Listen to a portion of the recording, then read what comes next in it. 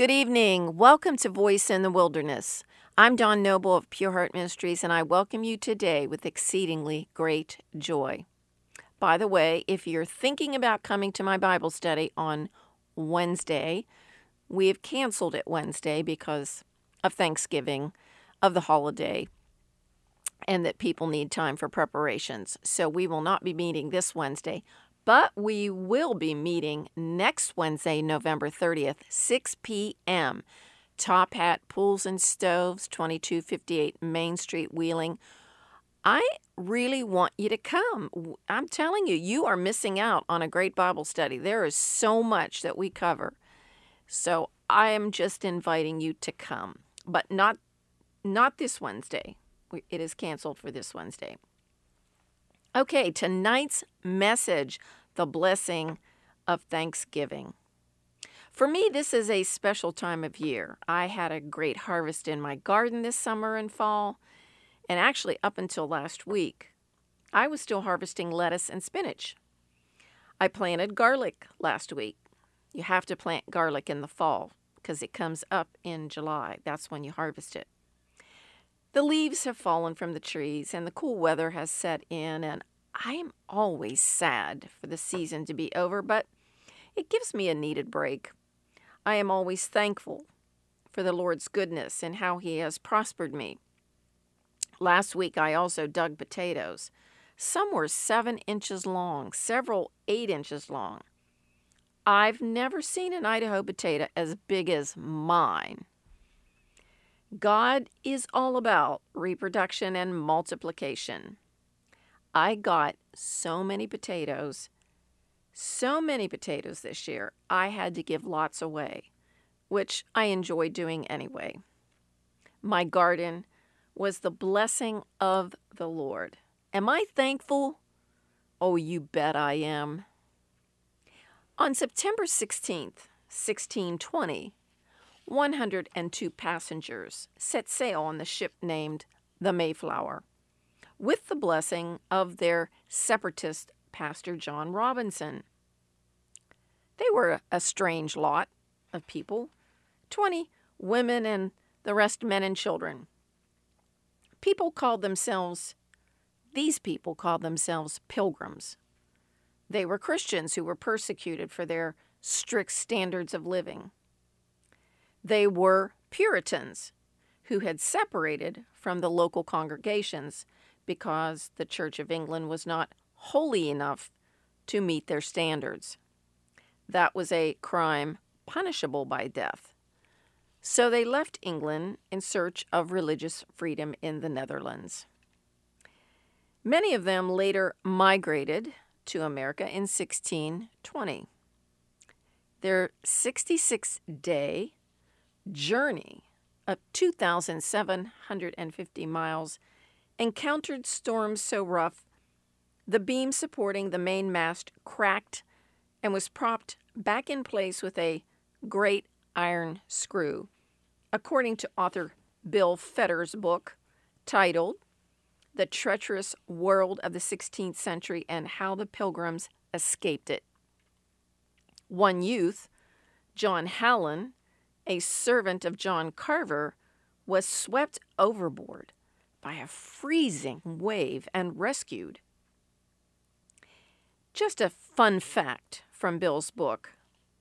John Hallen's descendants include the signer of the U.S. Constitution, Nathaniel Gorham, Ralph Waldo Emerson, Henry Wadsworth Longfellow, Franklin Delano Roosevelt, George Bush, Sarah Palin, Humphrey Bogart, and Alec Baldwin. I actually found that pretty fascinating. This group of pilgrims was headed to Virginia, but they were blown off course and landed at Plymouth Rock, Massachusetts. They could not continue because of the weather to sail on, so they disembarked.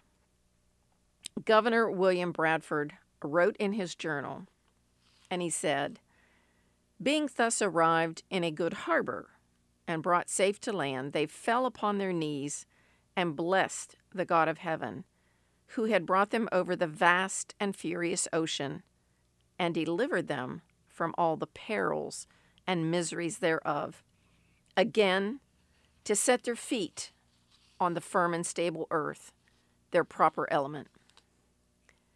Nearly half of that 102 died that first bitter winter. Almost all the women but 4 survived. Governor William Bradford wrote, "Last and not least, they cherished a great hope and inward zeal of laying good foundations for the propagation and advance of the kingdom of Christ in the remote parts of the world."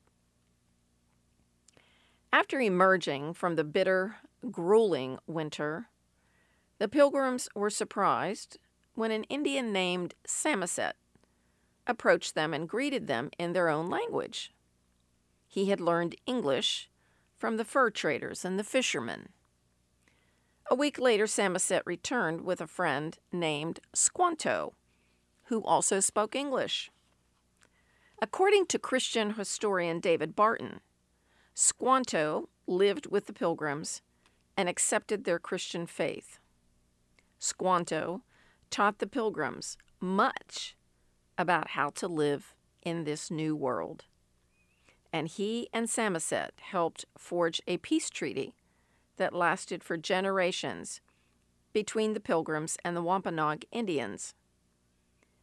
Pilgrim Governor William Bradford described Squanto as a, quote, "a special instrument sent of God for our good," end quote.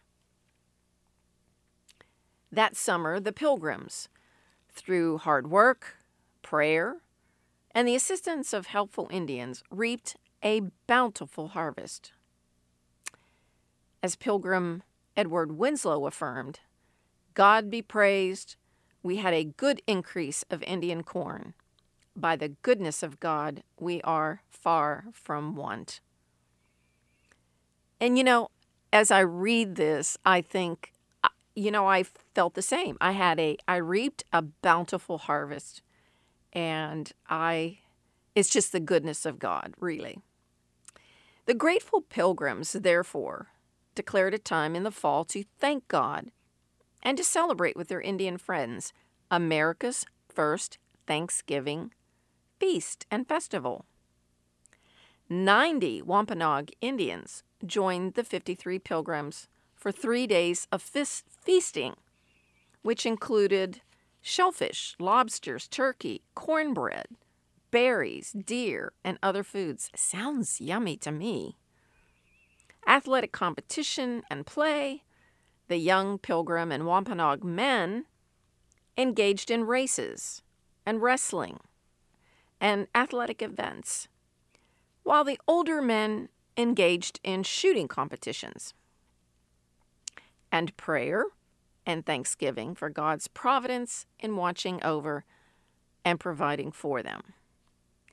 This celebration began an annual tradition that slowly spread to the entire nation.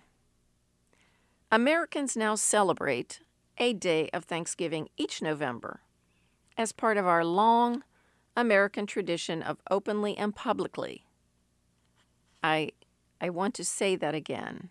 A long tradition of openly and publicly acknowledging God. Among the many examples of the open acknowledge of God is the Declaration of Independence, which declares, "We hold these truths to be self-evident, that all men are created equal, that they are endowed by their Creator with certain unalienable rights, that among these are life, liberty, and the pursuit of happiness." As Thomas Jefferson affirmed, "And can the liberties of a nation be thought secure when we have removed their only firm basis, a conviction in the minds of the people that these liberties are the gift of God?" It was standard practice for our leaders across the generations to acknowledge God as the source of our national rights and blessings, and to give thanks to Him. Here are some things that our founders wrote that I want to share with you, and from our first president, George Washington. Thomas Jefferson wrote, It be recommended to the several states a day of public and solemn thanksgiving to Almighty God, to beseech Him that He would pour out His Holy Spirit on all ministers of the gospel, that He would spread the light of Christian knowledge through the remotest corners of the earth, and that He, Christ, would establish these United States upon the basis of religion and virtue. Now, my question to you is, does that sound like we're not a Christian nation? We weren't formed to be a Christian nation? Our foundations aren't Christian? Let me just read that last statement by Thomas Jefferson again to you. That He would spread the light of Christian knowledge through the remotest corners of the earth, and that He, Christ, would establish these United States upon the basis of religion and virtue. Abraham Lincoln said, "The year that is drawing towards its close has been filled with the blessings of fruitful fields and healthful skies. We are prone to forget the source from which they come. They are the gracious gifts of the Most High God. I do, therefore, invite my fellow citizens to observe a day of thanksgiving and prayer to our beneficent Father who dwelleth in the heavens." John Hancock, one of the signers of the Declaration, writes, "I appoint a day of public thanksgiving and praise, rendering to God the tribute of praise for His unmerited goodness towards us, in continuing to us the Holy Scriptures, which are able to enlighten and make us wise to eternal salvation. We present our humble and penitent supplication that He would cause the benign religion of our Lord and Savior Jesus Christ to be known, understood, and practiced among all the inhabitants of the earth." Again, do you hear what this signer of the Declaration just wrote? So, for those out there who are listening and saying our foundation is not Christian, you're not paying attention. You need to study, because John Hancock just says, that He would cause the benign religion of our Lord and Savior Jesus Christ to be known, to be understood, and to be practiced among all the inhabitants of the earth.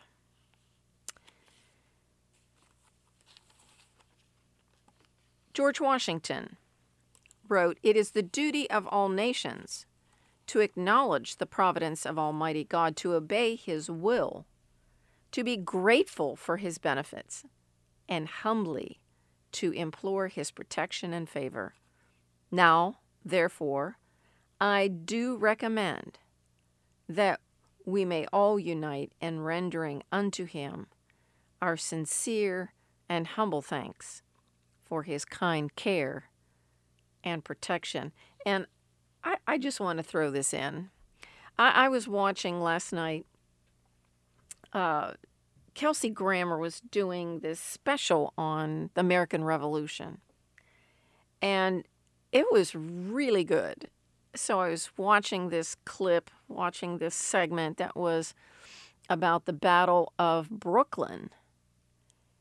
And George Washington's troops were surrounded on three sides, and there was no way for him to escape. He needed to get across the river to Manhattan, but it was impossible, just absolutely impossible. So the thought was they were either going to die or they were going to be captured. And the Lord did an amazing thing. Out of nowhere, this fog came in. They say the fog was so thick that you could only see about 6 inches in front of you. So George Washington said, we are going to take advantage of this, and we're going to get all of our troops out of here, out of Brooklyn, across the river, and over to Manhattan, because there was another set of George Washington's troops there. And believe it or not, 9,000 men were able to leave without any issues. No one hurt, no one shot, no one dead. They all made it across. And, I mean, it was divine providence. And George Washington had many situations like that during the Revolution where the divine providence of God. So I can imagine how thankful, how grateful his heart must have been through all of that. This was written in the Continental Congress in 1777.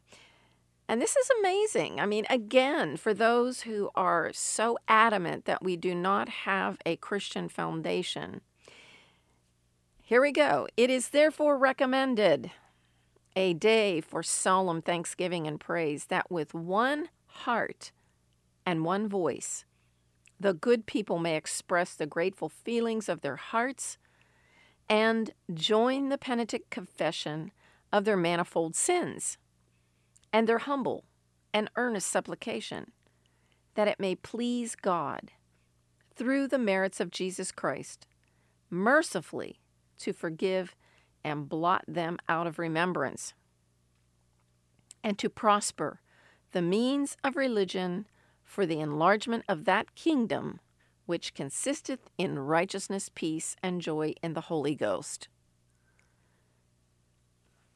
I don't know how it could not be more clear. But those are just little snippets, just a little taste of the voices that you're familiar with. Washington, Lincoln, Franklin, Jefferson. I didn't mention Ben Franklin today, but Ben Franklin has made many quotes that help support this idea that we were founded as a Christian nation and for the furtherance of the gospel of Jesus Christ. So we have much to be thankful for. We have much to be thankful for these forerunners, these pioneers who forged the way for us. I'm grateful. I'm thankful. You know, the scriptures, especially in the Psalms, have a lot of mention of praise and thanksgiving to the Lord. I'd like to read a few of them to you. And so if you would just sit back and relax and kind of just absorb God's word and maybe make a quiet thanksgiving in your heart as you hear what I'm sharing. This is Psalm 100. And it is called a psalm of thanksgiving. Make a joyful shout to the Lord, all you lands. Serve the Lord with gladness. Come before his presence with singing. Know that the Lord, he is good.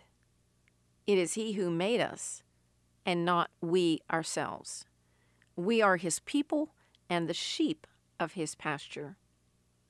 Enter into his gates with thanksgiving and into his courts with praise. Be thankful to him and bless his name, for the Lord is good. His mercy is everlasting, and his truth endures to all generations. I would say for the time that we are living in, this is so relevant, not just from the point of being thankful, but I think we're living in a time where we need to know that the Lord is good and that he is God. And He's the one who made us. We can't be so proudful or prideful that we think that, we had something to do with our creation. No, He made us. And we're His people, and we are the sheep of His pasture. And His mercy is so incredible, it's everlasting. And His truth endures to all generations. This is Psalm 92. It is good to give thanks to the Lord and to sing praises to your name, O Most High, to declare your faithfulness every night, to declare your loving kindness in the morning, on an instrument of 10 strings, on the lute and on the harp, with harmonious sound. For you, Lord, have made me glad through your work. I will triumph in the works of your hands. O Lord, how great are your works! Your thoughts are very deep. A senseless man does not know, nor does a fool understand. When the wicked spring up like grass, and when all the workers of iniquity flourish, it is that they may be destroyed forever. But you, Lord, are on high forevermore. For behold, your enemies, O Lord. For behold, your enemies shall perish. All the workers of iniquity shall be scattered. But my horn you have exalted like a wild ox. I have been anointed with fresh oil. My eye also has seen my desire on my enemies. My ears hear my desire on the wicked who rise up against me. The righteous shall flourish like a palm tree. He shall grow like a cedar in Lebanon. Those who are planted in the house of the Lord shall flourish in the courts of our God. They shall still bear fruit in old age. They shall be fresh and flourishing, to declare that the Lord is upright. He is my rock, and there is no unrighteousness in him. I like that psalm particularly because it says that those who are planted in the house of the Lord are going to flourish in the courts of the Lord. And it says, even in our old age, and I'm getting close to 70 here in a couple weeks, they shall be fresh and flourishing. Listen, I don't even consider being old. I'm going to be fresh and flourishing. I hope you're going to be fresh and flourishing too, no matter how old you are. I don't care if you're 85 or 90. Be fresh and flourishing. Still bear fruit in your old age. And I'm going to declare, I assure you, that the Lord is upright. He is my rock. Hallelujah. The last psalm I want to share with you is Psalm 148. Praise the Lord. Praise the Lord from the heavens. Praise him in the heights. Praise him, all his angels. Praise him, all his hosts. Praise him, sun and moon. Praise him, all you stars of light. Praise him, you heavens of heavens, and you waters above the heavens. Let them praise the name of the Lord, for he commanded, and they were created. He also established them forever and ever. He made a decree which shall not pass away. Praise the Lord from the earth, you great sea creatures and all the depths, fire and hail, snow and clouds, stormy wind fulfilling his word, mountains and all hills, fruitful trees and all cedars, beasts and all cattle, creeping things and flying fowl, kings of the earth and all peoples, princes and all judges of the earth, both young men and maidens, old men and children. Let them praise the name of the Lord, for his name alone is exalted. His glory is above the earth and heaven, and he has exalted the horn of his people, the praise of all his saints, of the children of Israel, a people near to him. Praise the Lord. Well, some believe America has strayed from the strong religious convictions of previous generations. Perhaps, but an important question is not just where is our country's faith, but rather, where do you stand on faith? Have you thankfully acknowledged the providence of Almighty God in your own life? As you celebrate Thanksgiving, remember to retain the original gratefulness to God that has always been the spirit of this, the oldest of all American holidays. I don't know if you know Jesus as Lord and Savior, but if you don't, I'd like you to pray this simple prayer with me. Just say, Jesus, thank you. I confess you with my mouth. I believe in my heart that God raised you from the dead. I want to know you as my Lord and Savior.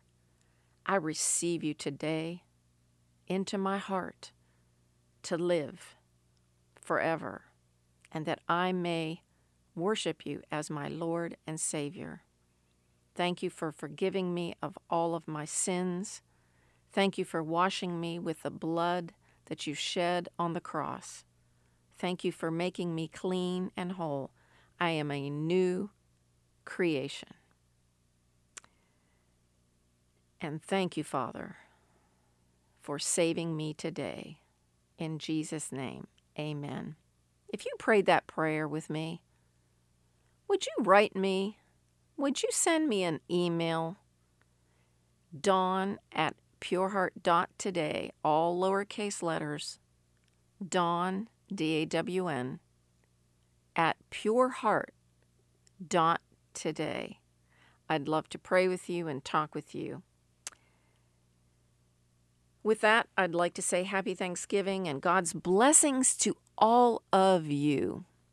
Well, this is Dawn Noble. You can go to www.pureheart.today and listen to this podcast again. You can listen to it again on iHeartRadio podcasts under the title Pure Heart Ministries. And I certainly thank you for your prayers. And again, I'm really reaching out and asking you to support this ministry. You can write me at Pure Heart Ministries, P.O. Box 85, Valley Grove, West Virginia, 26060. I know some of you are listening clear up in Maine all the way to Florida. So I really need your support, and I thank you for sending a check to Pure Heart Ministries, P.O. Box 85, Valley Grove, West Virginia, 26060. Well, I look forward to being with you again next week. This is Dawn Noble saying, Shalom, Shalom. Peace be unto you.